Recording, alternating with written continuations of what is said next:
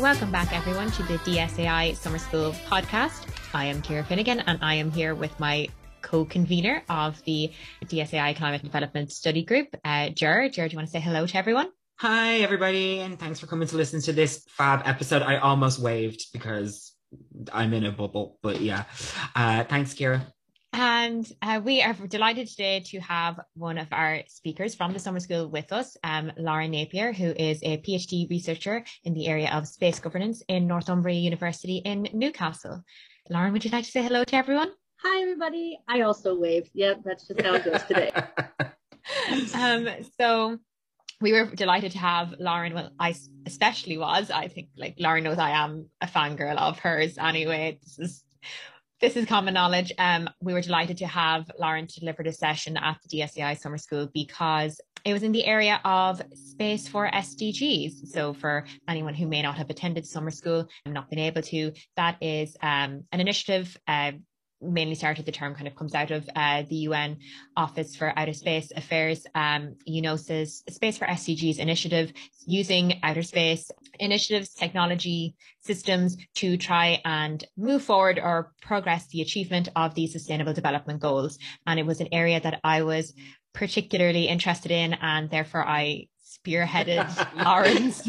I was just going to say, you did. You were like, I know of this researcher and this is what they do, and I really want them to be involved, and we need to reach out straight away. And yeah, it was exciting. So Lauren's session, I have to say, Lauren, your session was incredibly engaging, and we have had loads of student feedback with regards to how engaging it was. Your use of Google Jamboard and like engagement technologies was something that Ger and I were very happy with, because we were also like, that was something we really wanted to kind of use in the summer school to encourage engagement and like have this kind of, I suppose, atmosphere that felt like a classroom, even though it was virtual. And you got the students talking and chatting and coming up with ideas and really thinking, and introducing student voices and voices from not only student voices, but like attendee voices from different areas outside of space law, I suppose, that you and I would be in, space law, space governance, into this kind of field of like how we can merge climate development and outer space. So I think something I want to ask, Lauren, I don't know if this is maybe putting you on the spot a little bit, but I was wondering, like, one thing that kind of I know I'm always conscious of when you're talking about like space in a climate and development arena is that I think the tendency is to think of space exploration, space systems as negative and as having kind of a negative impact on whether it's our climate, whether it's we're too pro-development, pro-technological development.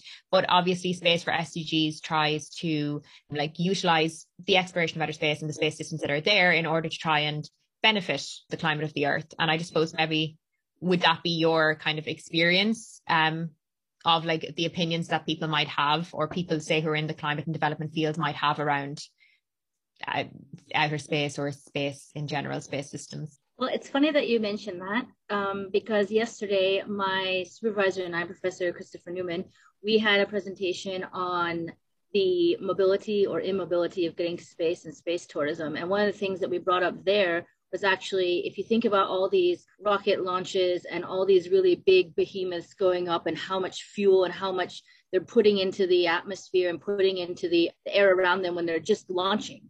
Okay, it could be then that we're now considering those as environmental concerns, the way that we're launching and how often we're launching. However, on the flip side, then, as you were mentioning, using satellites, data and imagery to help with disaster management, to help with weather prediction and monitoring, to help with, telemedicine, and even it helped with COVID.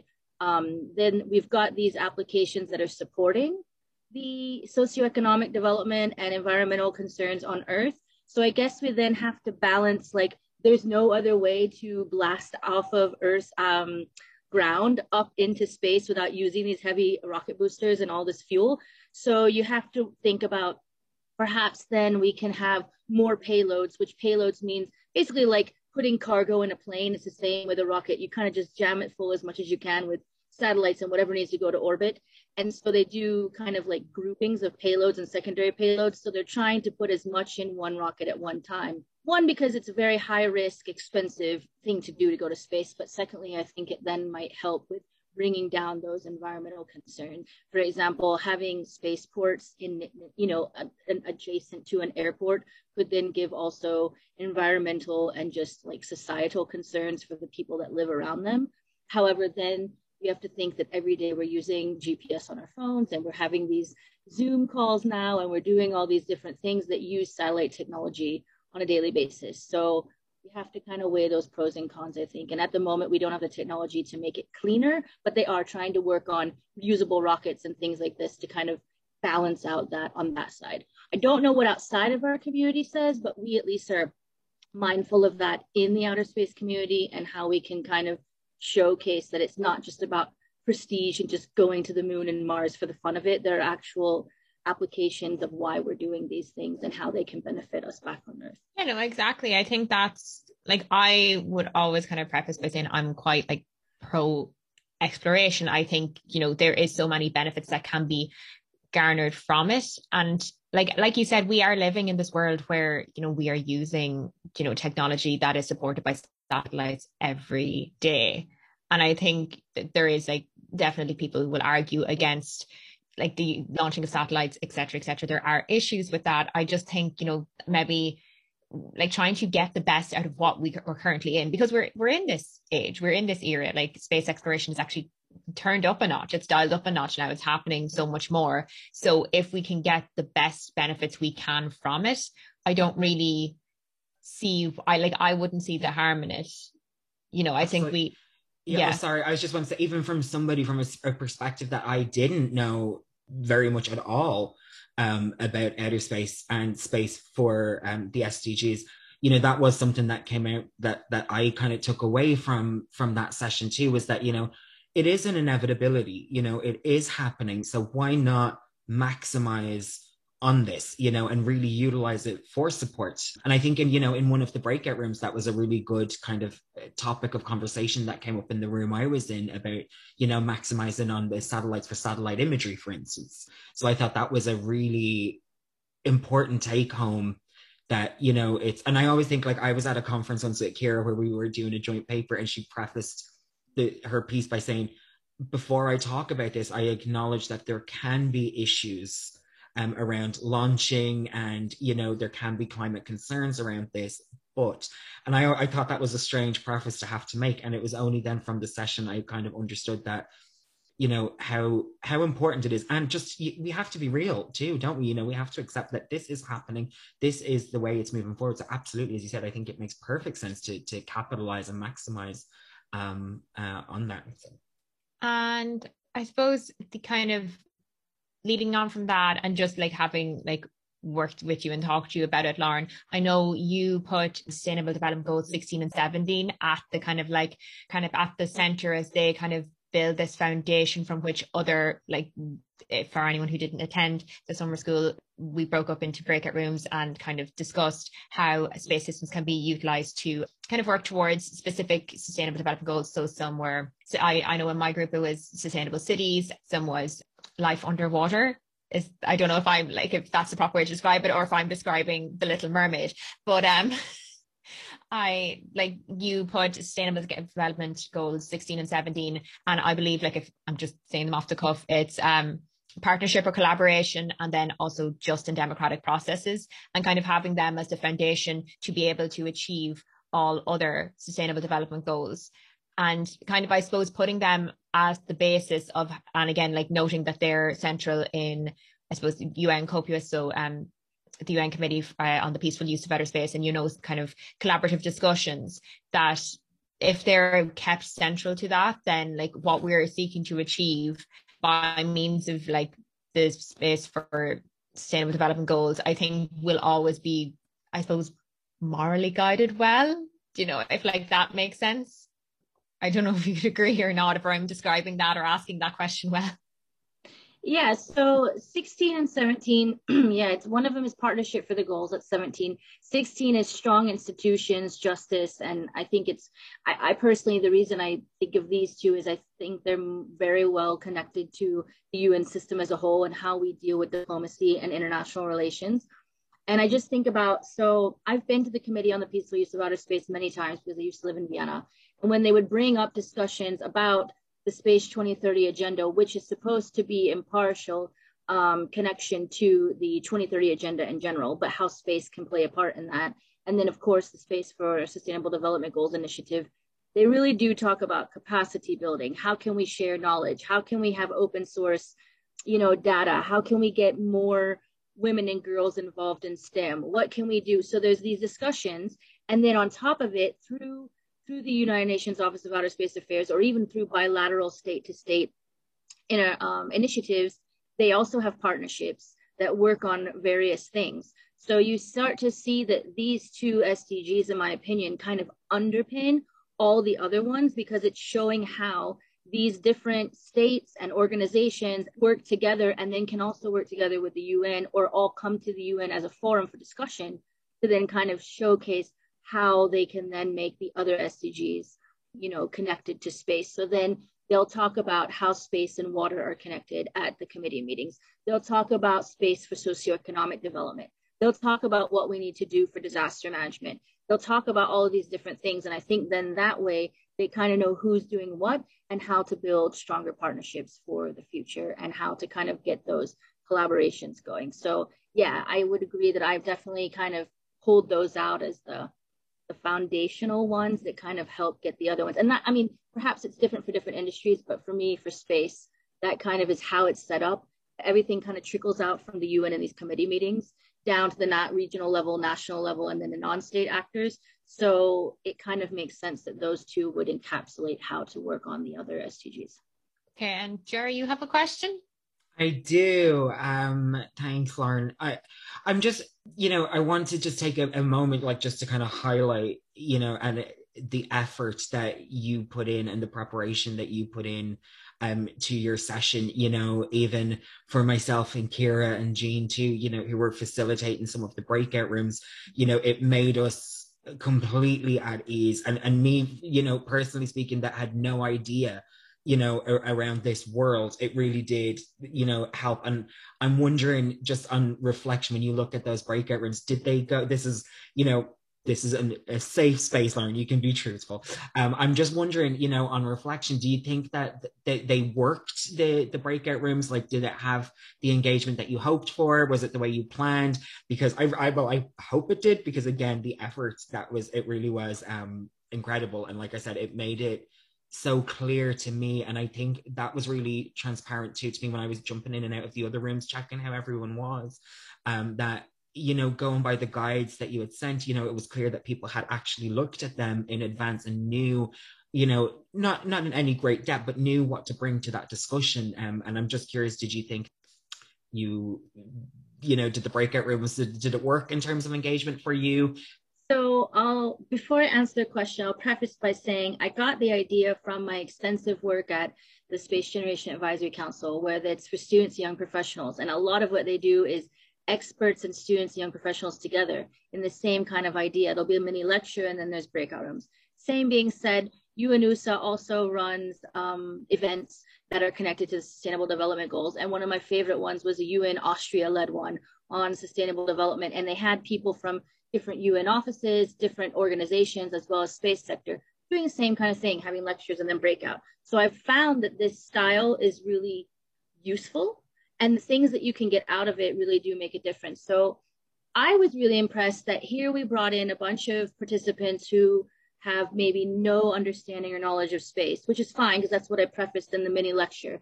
But honestly, when we're talking about space for SDGs, you don't need to know a lot about space. You just need to know that technology, that data, and that imagery exists, and that you're able to apply it. So the kind of recommendations they were coming up with and the kind of discussions you're having are the exact same kind I've had through the organization and the exact same ones I've seen at the UN level. So I think what's really encouraging is that if you bring this content to any type of person who has an interest in climate and sustainable development, international development and so on, I think we're going to always get some really great, interesting perspectives, especially those outside the space sector, because they're thinking about it from completely different perspectives than we are, which really helps us to kind of think more about how that data and that imagery can be better used. One person I think brought up discussing farming and precision agriculture without realizing that that is actually something that's being done with space as well. And someone brought up, I think, drone technology, which again, people don't realize can be connected with satellite imagery and data. You can then also have drone information and kind of compile it all together to get your best information. So a lot of what they were thinking is stuff that is being explored and discussed at the international level, which was really amazing. And the fact that they were so keen to like bring perspectives, because a lot of times I think, unfortunately, it does stay a very white Western adult conversation. It stays a very international conversation. It stays a very non-end user specific conversation. So to have students, young professionals, and people from organizations from different parts of the globe that came to your summer school, it really showed that then we can get like a bigger perspective and not just a tiny snapshot, of a space person that's maybe sitting in Europe. So yeah, I was really pleased. I was really excited with all the outcomes. And I really liked that they then understood how all of them could be brought back together, which was my whole preface from the methodology of the 17 rooms that the Brookings Institute had I've had like a guide to kind of see how you look at each SDG separately and then you bring them all together and show how they are interconnected. And that's why then again, I kind of thought 16 and 17 was a good, helpful way to start that off, to show that there is an interconnected. So yeah, they did a fabulous job. It was really great. Oh, it's so great to hear, because I really liked that as well, that we were able to reconvene together. Like it was timed perfectly that, we had that opportunity, and there was plenty of time in because yourself with lots of these type of events, when you're in breakout rooms, it can be really difficult because it cuts off very quickly. You could be mid conversation, but the timing was perfect and it allowed genuine conversation around this, which was really cool. And I really liked then that everyone was able to come back together at the end and look at the different Jamboards, look at the different ideas that were brought up there. And I thought it was really encouraging. And you kind of touched on something, and Ciara, I'm not going to step on your toes because you're probably going to touch on it as well. But when you were talking about the different disciplines, this is an overarching theme that we have kind of been looking at in every session, is that, the importance of not only interdisciplinary work, but transdisciplinary work as well. And, in my background in genocide studies, there's a lot of call for this, especially in relation to law, where we say, the legal definition of genocide and then say perhaps the sociological definition of genocide are very different. There's very different interpretations. And when they come together, you can really see how something could project forward and move forward. And I thought that was really nice with your session, that it brought so many different perspectives into one, to have an idea and a voice on a topic that they may not, like you said, may not have had any experience of before. And it was really exciting for me to see that with the attendees and participants, that they were really kind of getting involved with it. Well, I have to say, on the first point, space sort of came late to the Sustainable Development Goal game. So I think a lot of how it is discussed in the space industry is taken from those other industries that have more experience in that. And we also look towards, those international partnership programs that do capacity building in general, and then we thought, okay, well, space can be applied to these discussions as well. So that's one thing. And then logistically, I would say, even though we all want to be face-to-face and have our networking and coffee breaks, I found that Google Jamboard and having a chat and the ability to talk allows those that maybe are a little more shy or they're less confident in their English speaking, it gave them different ways to present what they wanted to say. And as they saw ideas go up on a board, they could kind of feed off of that. So that's why even in like a live session, I would have had like, a whiteboard or like those easels with like the big paper and the pins and stuff and sticky notes, because then you kind of feel you can engage without feeling frustrated. And then you can write something anonymously without anyone knowing who said what. So I find that this also aids with that engagement, especially like you said, if you're uncertain about, I don't really know about space, but I do have a good idea. Is it right or wrong? And I always preface, there's no right and wrong answers. We're here to discuss and figure out solutions, because clearly if the solutions were already here, we wouldn't be talking about sustainable development in 2021. Yeah, no, I think it's great. And as Ger said, it does kind of link back to I'm thinking of a quote from Professor Honor Fagan's keynote, when she said that individual disciplines are not sufficient to help us address the problems of our time. And it is nice that, like, you know, so many, like, the idea of coming out of your session having formed recommendations or trying to put together recommendations with the voices from so many people from so many different backgrounds. And as you said, majoritarily outside of the field of space and outside of that, being rooted in that knowledge, and seeing how they're interpreting, or how they would recommend, or like how they interpret how space can help the sustainable development goals. And I suppose, like, then trying to, like, look forward upon, and now having reflected, kind of projecting forward, where, or how do you see, or how do you anticipate, or in what ways do you see that students or any interested parties can get involved in space for sustainable development goals, in, like, moving forward? So that's actually a really good question, because I'm always encouraging, I know in the space sector, they're really encouraging women and girls in STEM. And I get a little cringy with that, because yes, I know there are more women and girls in humanities and social sciences, but we still need women in leadership positions in humanity and social sciences as well. So I look at it more as, I think they use the term sometimes STEAM, that includes the arts roughly. And so I kind of broaden that out, that first of all, whatever you're interested in, whatever you're good at, you can pursue it. And then there's, I've learned, because I didn't know when I was younger that space could be looked at through the lens of international relations and law. And I always thought it was just astronomers and scientists and, you know, engineers and so on. So that already was a wake-up call for me, that I could do something I'm good at and something that I'm passionate about at the same time. So I would say, like, you don't necessarily need to be versed in outer space law or outer space politics to use the data and the imagery from space. If you wanted to then still work in the fields of, you know, international development or sociology, or even, you know, any of these other, you know, types of groupings that don't really have as much of a direct application in space, you could always then think back to, well, how could space technologies support what I'm saying?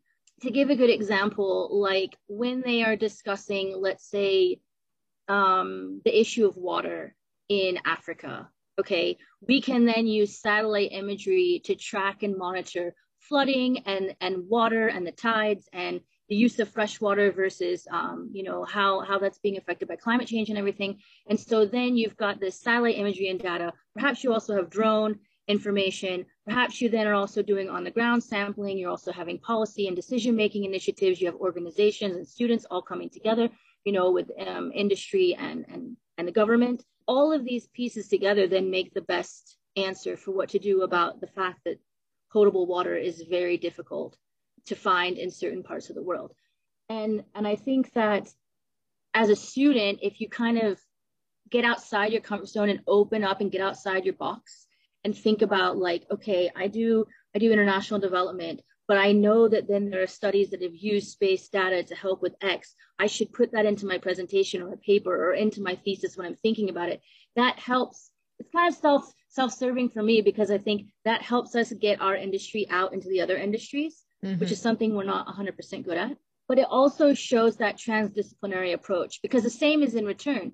A lot of people in outer space are only talking about exploration, going to the moon. They're talking about, you know, astronomy or space objects such as like meteorites, comets, you know, asteroids. But here I am talking about low Earth orbit, and knowing that the only reason we're in low Earth orbit for the main part right now is for our support of Earth and society and the environment and socioeconomic issues. The majority of those satellites do these kinds of functions. So then when I'm talking about why we need a sustainable low Earth orbit, I'm also then saying because we need a sustainable Earth environment, and vice versa. Because if low Earth orbit isn't going to be sustainable and you're going to have debris that then destroys satellites, we could knock out GPS, we could knock out weather monitoring services, we could knock out disaster management protocols because they're missing data. So I think, you just got to kind of think about it from different perspectives and how space could be brought in, but you don't necessarily have to be an expert. I am by no means an engineer. I'm not an astrophysicist or a scientist. I do not know the mechanics of getting from launch to orbit. I am not a data analyst. I know we have the data, but I'm not trained to sit and analyze that data for, precision agriculture and know how to use it. I know it's there, and I like to push that it's an important concept and we should have it.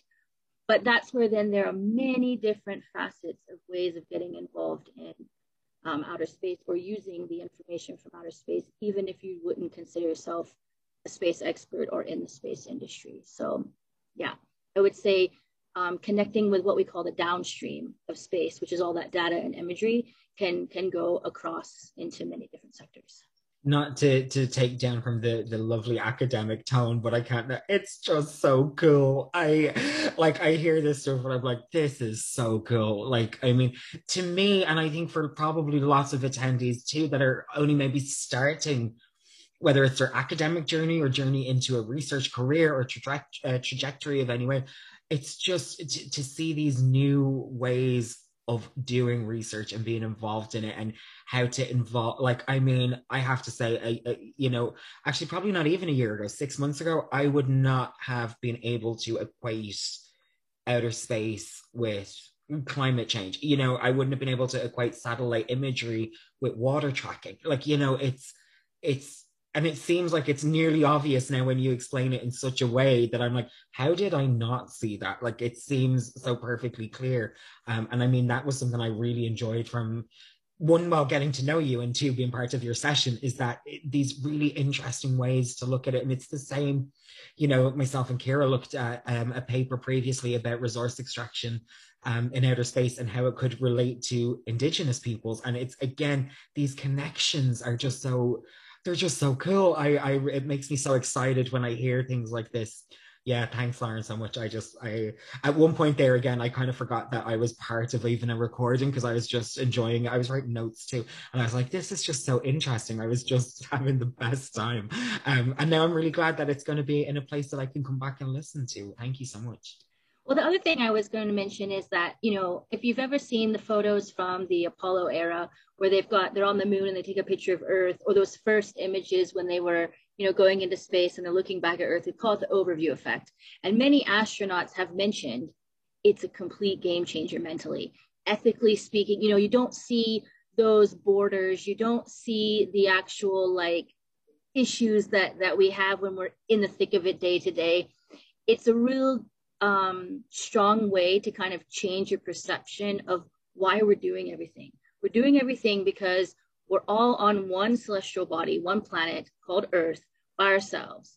It's the only habitable planet in our solar system. It's the only habitable planet that is as developed. It's the only habitable planet that we know of at the moment with sentient beings that are able to do anything. And so if we can't support the Earth as our own mother spaceship, then we may not have anywhere else to go. Yes, there's talk of going to Mars, but Mars is a harsh environment. Mars is not going to be like it is here. We will not be having, you know, World Cup. We will not be having Olympics on Mars at the moment. We wouldn't be able to like get out and have a garden and like, you know, go to the beach because there's nothing like that on Mars at the moment. So we have to remember with this overview effect and looking from the satellite perspective down, this is it. This is what we've got. We need to make it count. And I think that's really why I keep pushing as much as I can when I'm talking to people not in the space sector, how space could support them, because it really does add that extra layer of thinking kind of ethically and outside the box about how it really is going to help with the one planet that we've got. That's like, I think that's really important though, to really hammer home as well, because like, even I know when, like, as Ger said, I like look at lunar resource extraction and I look at it and I'm like, but like, I'm like, it's not regulated. It's not properly ruled. And it's like, I think everyone, when they see what like I like talk about or see the title of the paper, think, oh my God, you're pro lunar resource extraction. Like, no, I'm not. I'm like, I wish we had laws in place to either prohibit it or just at least regulate it somehow. I'm like, I'm not saying let's go mine the moon and like wreck it because we've wrecked our current planet. Like, I'm not saying that. I'm just saying we really need to be more conscious of the fact that like you said, we had this one celestial body and like, it's like slow, it's like life cycle is slowly coming to an end, unfortunately, and we really need to use everything we can. And again, I think that's why, like, as much as like, you know, there may be an argument against space exploration, we need to use the means at our disposal to try and save Earth as much as we can. Definitely, I think it, like you said, it's that kind of looking for the best for humanity, again, what we can. So do you think, Lauren, we have converted any of the attendees to become the next, I don't know, like space genius? I'm not going to reference any of the current space geniuses. I mean, it's definitely good that we were able to kind of open some eyes to how space can help. I'm not saying space is a panacea. I'm not saying it's the only answer. There are plenty of other answers out there. I just think that it's important to note that if we are spending all this money and we are going through the I guess risk of getting to space, we should be using the technology that's there. That being said, I do also think that it needs to be more open sourced and available, because not everyone can afford space data exactly, or knows how to use it. There's still a long way to go with capacity building, which a lot of countries have mentioned that are what we call emerging space nations. So they're like, well, it's all fine and good. We've put up one small satellite, but we also need to train people on how to analyze data, how to build satellites, how to use them, how to apply it to what we're talking about. So we still have a lot to do in terms of training and education. And so if we can make these steps through these events and through, conferences and getting people kind of thinking about space, then maybe they'd be interested to start training to use that information in their own work. Or, from our law and policy side, to start at the decision-making level to build in policies and initiatives that support, the capacity building, the using of the data. How does that work? I will then negatively caveat by saying that space is it's market. So a lot of this imagery and data is, for a price, because that's a business model. Like, you need to buy it. That being said, in Europe, through the European Space Agency, there is Copernicus, and that data is really available to use. So that's, at least there are initiatives where you can kind of get a start. But I think hand in hand, if you have open source, plus if you have the ability to pay for specific content that you're asking for, kind of bespoke, okay, X company, could you please give us data for this day, for this situation, then you can kind of build what you need. But we still need more knowledge sharing, capacity building, and open data, I think. And we need more people to understand that you don't need to be an expert in space law and policy or an expert in engineering or astrophysics to be able to use this data. We just need to, kind of work together to build these tools for a future where technology is aiding in the things that we do to keep the planet habitable for the future generations. That's fantastic. I feel like that's a great note to end on, what we still need to improve upon. But again, I think, Lauren, your session definitely, and I know like student feedback has like definitely highlighted how interesting it was, how much it opened people's eyes, how much like it was new knowledge, but I think knowledge that a lot of the attendees are taking away and will hopefully do something with. Like, that's all I know. I love the idea that any new research kind of put out in the area of outer space is really important and exciting, and that anything that can come out of it is just exciting because it's a constantly changing area. And I think that's another theme is that we need to be, research can't be static. We have to be constantly transforming and changing and improving. And I just think I loved your session, but I mean, that is like, this has been like a half an hour of me just fangirling over your session. So I feel like we can, I don't know, I definitely think we will have some new space minds out there, hopefully. I completely agree. Yeah, I do think so. I think, the goal of the summer school was to bring together a meeting of minds and just people of interest that have an interest in it, and open up these new avenues that people didn't know they could explore. And I just think that's a really interesting way. And I mean, I think you finished on a really salient point there about future generations. And I mean, I think everything in relation to development studies, whether it's development studies or international development studies, I think we all look to future generations. I really liked as well, I'll finish on the point that I really liked One Celestial Body. I'm thinking maybe an autobiography title perhaps someday. I really loved that. You should copyright that because I thought it was so cool. And Lauren, just once again, thank you for just being part of the summer school, for being so, so enthusiastic about it as well. It really shone through, and I think the attendees all felt it as well, and we really did too. And then again, for giving us more of your time, your precious time today, to join us for this chat too. Really, we appreciate it so much. Thank you. Well, thank you for having me, also for summer school and today. It really helps me because, again, I really like being able to speak outside of my sector from time to time to remind us that we all are interconnected and that we should be working together for a better future. So thank you for having me and letting me also think about it from a different perspective for a couple of hours or a few days. Thank you so much, Lauren.